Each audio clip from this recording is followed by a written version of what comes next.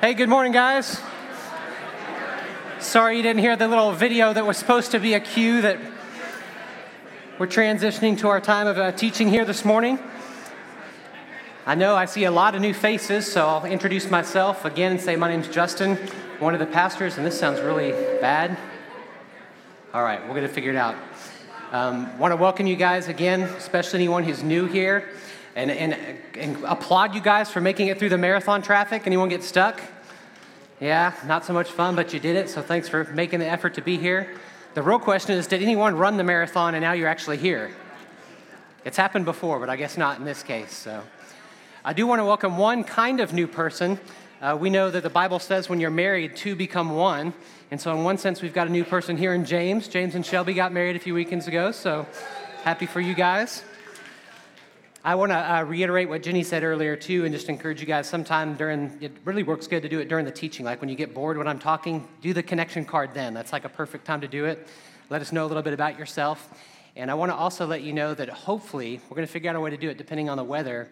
Afterward, what we're going to do is for any of you that aren't involved in a Midtown community, like Sean and Casey and Macy just spoke about, we want to invite you to come meet all the other Midtown communities. You'll hear us refer to them as MCs. We want you to meet all the other MC leaders. It's just a chance for kind of have a meet and greet. So weather permitting, under the little basketball court, there's like an awning. So even if it's raining, we can get under there and it won't rain on us. We're going to have some pizza for anyone who's new. If you're already connected in a Midtown community, you can't have any pizza. It's just for those that are new, all right? So that's our way to try to give a chance for you. Sometimes it helps if you meet the leaders, kind of get to know someone before you just kind of jump into a group blindly. And so hope that if you're not connected to Midtown community or if you're not connected to Midtown College, because their leaders will be out there as well, join us in the basketball courts, weather permitting. Sound good? Well, if you've been with us for the first couple of weeks of this year, we've been doing the book of Malachi. And one of the things that I both love and hate about the way we generally teach the Bible at Midtown is we generally go through books. We'll do seasons where we'll do like a series on a particular topic for 4 or 5 weeks. But most of the time throughout the course of the year, we actually teach books. And it's kind of a love-hate thing. The part that's hard about it is it forces you to teach some pretty hard passages that if you were just doing selectively, you could just kind of pick and choose and you could avoid them, right? And so today is one such passage that's pretty difficult. It's hard to read and to take in. As we looked at Malachi, we said that Malachi has a lot of hard things to say to the people of Israel at that time. And Jake did a great job the first week. Unfortunately, we didn't get it recorded on the podcast. There was an error, so you won't be able to hear it. But he said the very first thing that God says in the book of Malachi is he reminds them that he loves them. And they ask, well, how have you loved us? And he says, I've loved you because I've given you mercy. I've not treated you as your sins deserve, but not only that, I've given you grace, that I've given you more than you deserve in the way that he had called out Israel and made Israel special.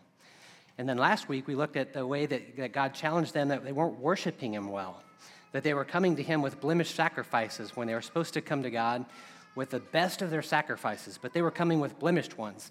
And not only that, it says that their heart was that they were really just giving sacrifices so that God would do something for them. So their worship really wasn't pure. They were worshiping to ask God to do something for them. And then when God wasn't coming through with what they thought they could get, they said, well, maybe this worship is worthless and we shouldn't worship God anyway. And so God confronted them on that.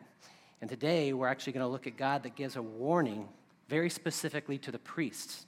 So the spiritual leaders at that time, this is going to be a word specifically to them, and it's a very harsh warning that if we read it, I think if we're honest, we'd all find it a little bit offensive to think, man, God would say this? But maybe to prepare us to understand God's heart, I want to ask a few questions. And I want to give you a chance to raise your hand. Don't feel like you have to, but if you like to participate that way, raise your hand, but you don't have to, particularly because they're going to get a little bit more personal on the questions. First question. How many of you have heard someone say that they're not interested in the church or they're not interested in following God because of something that they've seen a priest or a pastor or a church leader do something to harm them? You've heard that excuse before. Look around. It's almost everyone. Maybe a little more personal. How many of you have a friend or a family member, someone you know personally and love, that doesn't want to follow God and doesn't want to connect with any church because they have personally been hurt by a pastor or a priest or a spiritual leader? Still a fair number of hands. And if you're willing, I'll ask an even more personal. Have you ever experienced something negative that was hurtful for you in the context of a church from a pastor, a priest, or a spiritual leader? If You personally experienced that. Yeah. I mean, almost every hand and every situation. And how do you feel about that? Sad, probably angry, mad that these things would happen? I mean, it's come up most recently, even a few weeks ago, if you were following the news, with Andy Savage, the pastor in Memphis, who turns out when he was in Houston, he had been inappropriate sexually with someone when he was a youth pastor. So it's been in the news, from an individual case like that to a whole case like you could study in the Catholic Church and the systematic hiding of abuse that was taking place. It should grieve us, right? And it should probably get us a little mad, especially when the cost of it is what happens when the priests or leaders do this. It affects so many lives, and it should rightfully grieve us and make us angry. And that's what we're going to see in the heart of God as he speaks through the prophet Malachi. So in Malachi 2, these first 4 verses, he says, "And now, you priests, this is a warning for you. If you do not listen and you do not resolve to honor my name, says the Lord, I will send a curse on you, and I'll curse your blessings. Yes, I've already cursed them because you've not resolved to honor me. Because of you, I will rebuke your descendants, and I will smear on your faces dung from the festival sacrifices, and you will be carried off with it. And you will know that I've sent you this warning so that my covenant with Levi may continue, says the Lord Almighty." Pretty harsh language that God is saying what he's going to do to the priests who are leading the people astray. Now, if you're with us last week, or if you're following along in your Bible, you could just go back like about 5 or 10 verses, and you'll see that the problem that was confronted last week was the people themselves were bringing defiled animals to the sacrifice. And I told you they were coming with wrong motives. They were presenting things not out of a true heart of worship, but to try to get something back from God. And God confronts them. But here he's speaking even harsher because it's the spiritual leaders that allowed for this to happen. Imagine what would have happened had they been the way that the priests were supposed to be. And these people bring them these sacrifices. And the very thing that God said through the prophet Malachi to the people, he said to them, "Why would you bring me this offering? Would you bring this before your governor? Would he accept it? Would you bring it before anyone else and they would accept it?" What if the priest had actually said what God said through Malachi? What if they were the ones that when these offerings were made, they said, "No, this doesn't fulfill the law. This isn't what God called us to do. This isn't how we're supposed to worship. I'm not going to accept this. Go back home. Get something proper to bring back and sacrifice to God." Everything would have been different. But God's particularly angry because the priests, the buck's supposed to stop with them, the spiritual leaders, the ones that are supposed to say no, they were the ones that were complicit. They were the ones that were doing the exact same things. Now, you might be tempted to think, well, this sure sounds like an Old Testament God, that God would speak this harshly to spiritual leaders. But you read the New Testament, particularly you read the way that Jesus spoke to the Pharisees, and you'll see some very similar language. Because Jesus spoke to so many people, but he was hardest on the Pharisees. Because like you guys witnessed when you raised your hands in the experience of grief to see that someone could lead someone else astray by their actions, cause someone to not want to walk with God, cause someone to not want to be part of a church. Jesus said the same thing to the Pharisees. You guys are actually preventing God's work from happening. And so he would say things like this in Matthew 23. "Woe to you, teachers of the law, you Pharisees, you hypocrites. You travel over land and sea to win a single convert, and when you succeeded, you make them twice as much a child of hell as you are." Same chapter, 23. "You snakes, you brood of vipers, how will you escape being condemned to hell?" Or in John 8, when he's speaking again to the Pharisees and Sadducees, "You belong to your father, the devil. You want to carry out your father's desires. He was a murderer from the beginning, not holding to the truth, for there's no truth in him. When he lies, he speaks his native language, for he's a liar and the father of all lies." Or think maybe most famously of Jesus when he would go into the temple in John chapter 2. It says, when it was almost time for the Jewish Passover, Jesus went up to Jerusalem. In the temple courts, he found people selling cattle, sheep, and doves, and others sitting at the table, exchanging money. And so he made a whip out of cords and drove them from the temple courts, both sheep and cattle. He scattered their coins and the money changers and overturned their tables.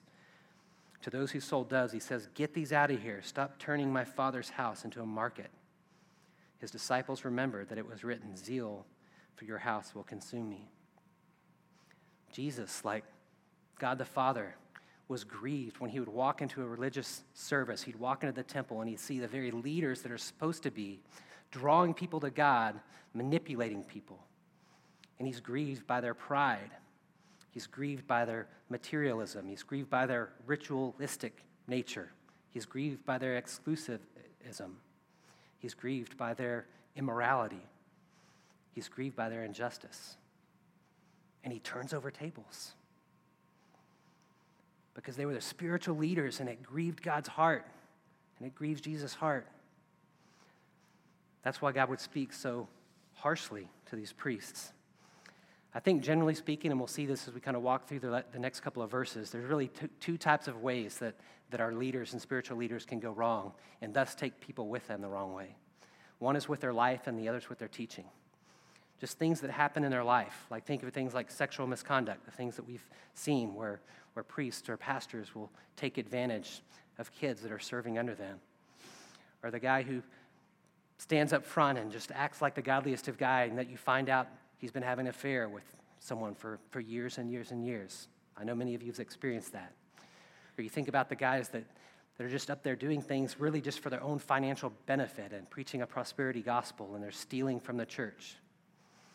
Or you think of just the self-righteousness of some spiritual leaders that are just so self-righteous, coming off like they're better than everyone else. Yet inside they're full of hypocrisy. Their life, God hates that. Or it's their teaching. Tons of false teaching that can be out there. And generally they kind of land in two camps. You can have like the legalistic type of teaching. And some of you grew under that. Maybe when you raised your hand earlier, you were grieving over some pastor or leader or minister that just was so legalistic, and like the Pharisees just kept adding law to law to law to law that condemned you and made you feel guilty. And then on the other hand, there's the license type of teaching where people now are actually afraid to confront sin, and so they just adapt to the culture, and whatever the culture says, go. And so then they just start leading people astray by telling them, everything's okay. Let's go with what our culture says. Like these things grieve God. I love the final story I'll tell from Jesus that's similar to what God said through Malachi. He was with the children. If you remember the passage, there's times when children would come to Jesus, and some people try to get the kids away, and Jesus would say, no, let the children come to me. And Jesus is teaching, and he's hanging out with kids. On one occasion, he's hanging out with the kids, and he says this, if anyone causes one of these little ones, those who believe in me, to stumble, it would be better for them to have a large millstone hung around their neck and be drowned in the depths of the sea. Can that get more harsh? But here's Jesus with kids on his laps, and he's only thinking about them. He's thinking, I love these kids. And if there was someone that would come in and take them away from me, veer them away from God, that would make me pretty angry. That would make me really sad. And that's how God feels about these priests and what they were doing. The next few verses actually talk about what the priests were supposed to be doing. At the very end of verse 4, he said he did want to renew his covenant with Levi. So what was this original covenant? What should the priest be doing? It says, my covenant with him was a covenant of life and peace, and I gave them to him. This called for reverence, and he revered me, and he stood in awe of my name. True instruction was found in his mouth. Nothing false was found in his lips. He walked with me in peace and uprightness, and he turned many from sin. For the lips of priests ought to preserve knowledge, because he's a messenger of the Lord Almighty, and people seek instruction from his mouth. Real briefly on this idea of this covenant with Levi, often God would make covenants with certain people. It's a little bit different from the major covenants that he made with Abraham and Moses and David. But you can find throughout some of the Old Testament, particularly in the book of Numbers, and particularly Numbers 18, God makes a covenant with the tribe of Levi. So Moses and Aaron were from the tribe of Levi. So they were the very first priest, if you start reading the first few books of after Exodus. They were the first priests, and God had a special place for Levi, one of the 12 tribes, that they were going to be like the religious leaders, and they were going to care for people spiritually. And so they were actually the ones that when they went into the promised land, they didn't get their own land. What God said is, you're going to live among the people and be provided for by the people. And so these tithes and offerings that everyone would bring in at all these festivals, the 10% of the tithe would then go toward providing for the Levites, that they could continue to do the ministry around the tabernacle, and later after the temple was built, the temple. And so God had this special covenant with this one tribe of Israel, and particularly through the line of Aaron, these priests. They were the spiritual leaders. And the covenant was pretty simple. Do the things that I've asked you to do as leaders, and it will go well. Don't do them, and it will not go well for you. And so he's saying here, this covenant now was broken. But here's what it was supposed to look like. And I'd like you, if you can, even just to write down these 4 things, because in this passage we see at least 4 things of what the priests were supposed to do. The first thing they were supposed to do is they were supposed to have reverence for God, a worship. If you go back to the verse, it says, this called for reverence, and he revered me, and he stood in awe of my name. I think this points to motive. Like what God wanted was people who wouldn't just go through the ritualistic practices.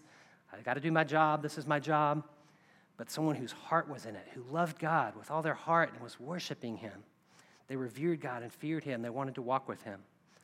Second, it says that they walked in uprightness. He says, he walked with me in peace and uprightness. This points to holiness. That what he wanted from priests was for them to exemplify a godly life, for they themselves to follow the law that they're going to then teach others to do it, that they themselves should be pure and holy, even repentant when they're not. Third thing you see is that they speak the truth. It says true instruction was found on his lips. The lips of priests ought to preserve knowledge, and from his mouth people should seek instruction. That the priests were supposed to know the book. They were supposed to know that part of the Old Testament at that time. Priests today, pastors today are supposed to know the Bible and to teach what is true. And then finally, turn many from sin. Like we're supposed to call people and turn them from sin. We're supposed to call sin what it is, call sin sin, and call people from it. And more than just calling people away to something, what we're really supposed to do is point people to God.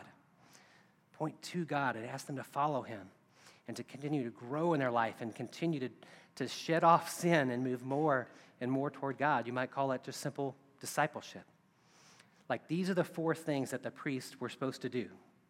Reverence for God, walking in uprightness, speaking the truth, and turning people from sin. Now, if you were to read the rest of the Old Testament, you can kind of follow this priestly line. And I thought about like giving a ton of different examples because you see some priests that actually get way off track in the Old Testament and some that actually call people back and actually fulfill these 4 requirements. And I thought that I'd just share one positive one. It's from the priest. His name was Ezra, which is actually like really simultaneous to Malachi. Malachi was just written after Ezra. So you can see that all this corruption that takes place that Malachi is confronting was after Ezra. So if you read the book of Ezra, this was what's called the post-exilic period. So it's like the Babylonians had kind of ruled the nation. They ruled Judah and Israel, kind of dispersed them throughout the land. And then eventually the Persians came and they ruled over Babylon. And so then the Persians ruled that part of the world. What was great about the Persian kings is they actually gave freedom for the Jews to go back to Jerusalem and rebuild the temple. And that's what Ezra's about. There's this freedom that they get to go rebuild the temple and actually start practicing the sacrifices again. And so in Ezra 1 through 4, they start building the temple. And if you were here with us on New Year's Eve, we talked about the book of Haggai. Because in Ezra chapter 4, they stop the work because they get intimidated by the people around them, and they stop building the temple. And then Haggai, the book of Haggai, he's the prophet that comes in and says, hey guys, y'all need to start rebuilding the temple. And they actually obey. And then they complete the temple in the book of Ezra. And Ezra was a spiritual leader at that time. I would encourage you if this message inspires you, because I can't read all of it, but if you would go read Ezra 7 through 10, I'm going to summarize all 3 of those chapters and just show a few of the verses up here, and just going to exemplify what a priest was supposed to do. We'll start in Ezra 7. You get a little bit about Ezra. This was Ezra, came from Babylon. He was a teacher. He was well versed in the law of Moses, which the Lord, the God of Israel, had given. The king had granted him everything he asked for, and the hand of the Lord was on him. So some Israelites, including priests and Levites, musicians, gatekeepers, temple servants, also came to Jerusalem in the 7th year of King Artaxerxes. So this is Ezra starting to gather the Levites and gathering them to reinstitute the worship the way that God wanted it. Ezra arrived in Jerusalem on the 5th month of the 7th year of the king, and he began his journey from Babylon on the 1st day of the 1st month. He arrived in Jerusalem on the 1st day of the 5th month, for God's gracious hand was on him. For Ezra had devoted himself to the study and observance of the law, meaning he studied it and he practiced it. He was exemplifying it, and to teaching its decrees and laws. Here was a priest who was modeling it. He was living upright. He was teaching what is true. And if you go to chapter 8, I won't read from chapter 8, but in chapter 8 is a really cool chapter of him gathering the people and getting people in place to reinstitute this worship. But then we get to chapter 9. At the start of chapter 9, you read this. After these things had been done, the leaders came to me and said, the people of Israel, including the priests and Levites, have not kept themselves separate from the neighboring peoples in their detestable practices, like those of the Canaanites, Hittites, Perizzites, Jebusites, Ammonites, Moabites, Egyptians, and Amorites. They've taken some of their daughters as wives for themselves and their sons. They've mixed the holy race with the people around them, and the leaders and officials have led the way in this unfaithfulness. Sounds very much like Malachi, right? He gets confronted with the same thing that God's confronting the priests with, but look how Ezra responds. When I heard this, I tore my tunic and cloak, pulled hair out of my head and my beard, and sat down appalled. Then everyone who trembled at the words of God of Israel gathered around me because of this unfaithfulness of the exiles, and I sat there appalled until the evening sacrifice.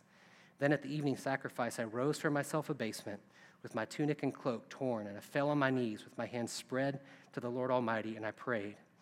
And man, if you would just read Ezra 9, it's an incredible prayer where Ezra's confessing his sins and the sins of the people. It's this just giant confession and a pleading with God to have mercy on them.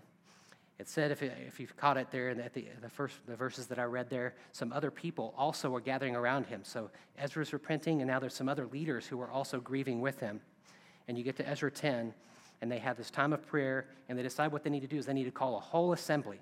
So they say, hey, all the Israelites need to gather, and we need to address this. And they have this huge gathering of everyone in Israel. And in chapter 10, Ezra says this. Then Ezra the priest stood up and said to them, you have been unfaithful. You've married foreign women, adding to Israel's guilt. Now honor the Lord, the God of your ancestors, and do this. Separate yourselves from the people around you and from your foreign wives. And the whole assembly responded with a loud voice, you're right. We must do as you say. So here's a priest that's teaching truth, and he's turning people from sin. He's got integrity in the way that he's living his life. And if you read the rest of the chapter, it's really beautiful. There's actually kind of like they said it was rainy season, so they couldn't stay all assembled. So they decided to come up with a small group strategy, dividing each clan and each family and appointing people to hold everyone accountable to do what they said that they would do that night. Amazing story. This is what the Levi covenant, this is what the priest should look like.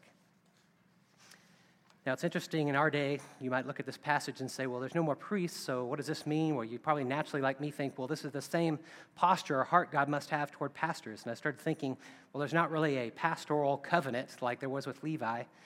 There is some of the same things that in the New Testament that you see leaders challenging others to do. So Paul, as an apostle, is actually writing Timothy, which is one of his disciples who was a pastor of a church. And listen how similar the Levi covenant sounds to what Paul would actually tell Timothy as a pastor, how he should live and what he should do. This is 1 Timothy 4. Command and teach these things. Don't let anyone look down on you because you're young, but set an example for the believers in speech and conduct and love and faith and purity. Until I come, devote yourselves to the public reading of Scripture, preaching and teaching. Do not neglect your gift, which was given to you through prophecy when the body of elders laid hands on you. Be diligent in these matters. Give yourselves wholly to them so that everyone may see your progress. Watch your life and doctrine closely. Persevere in them, because if you do, you will save both yourself and your hearers. Sounds pretty similar, doesn't it? Like, watch your life. Watch your doctrine, the two things I mentioned earlier. It's the life of the leaders. It's what they teach, that God has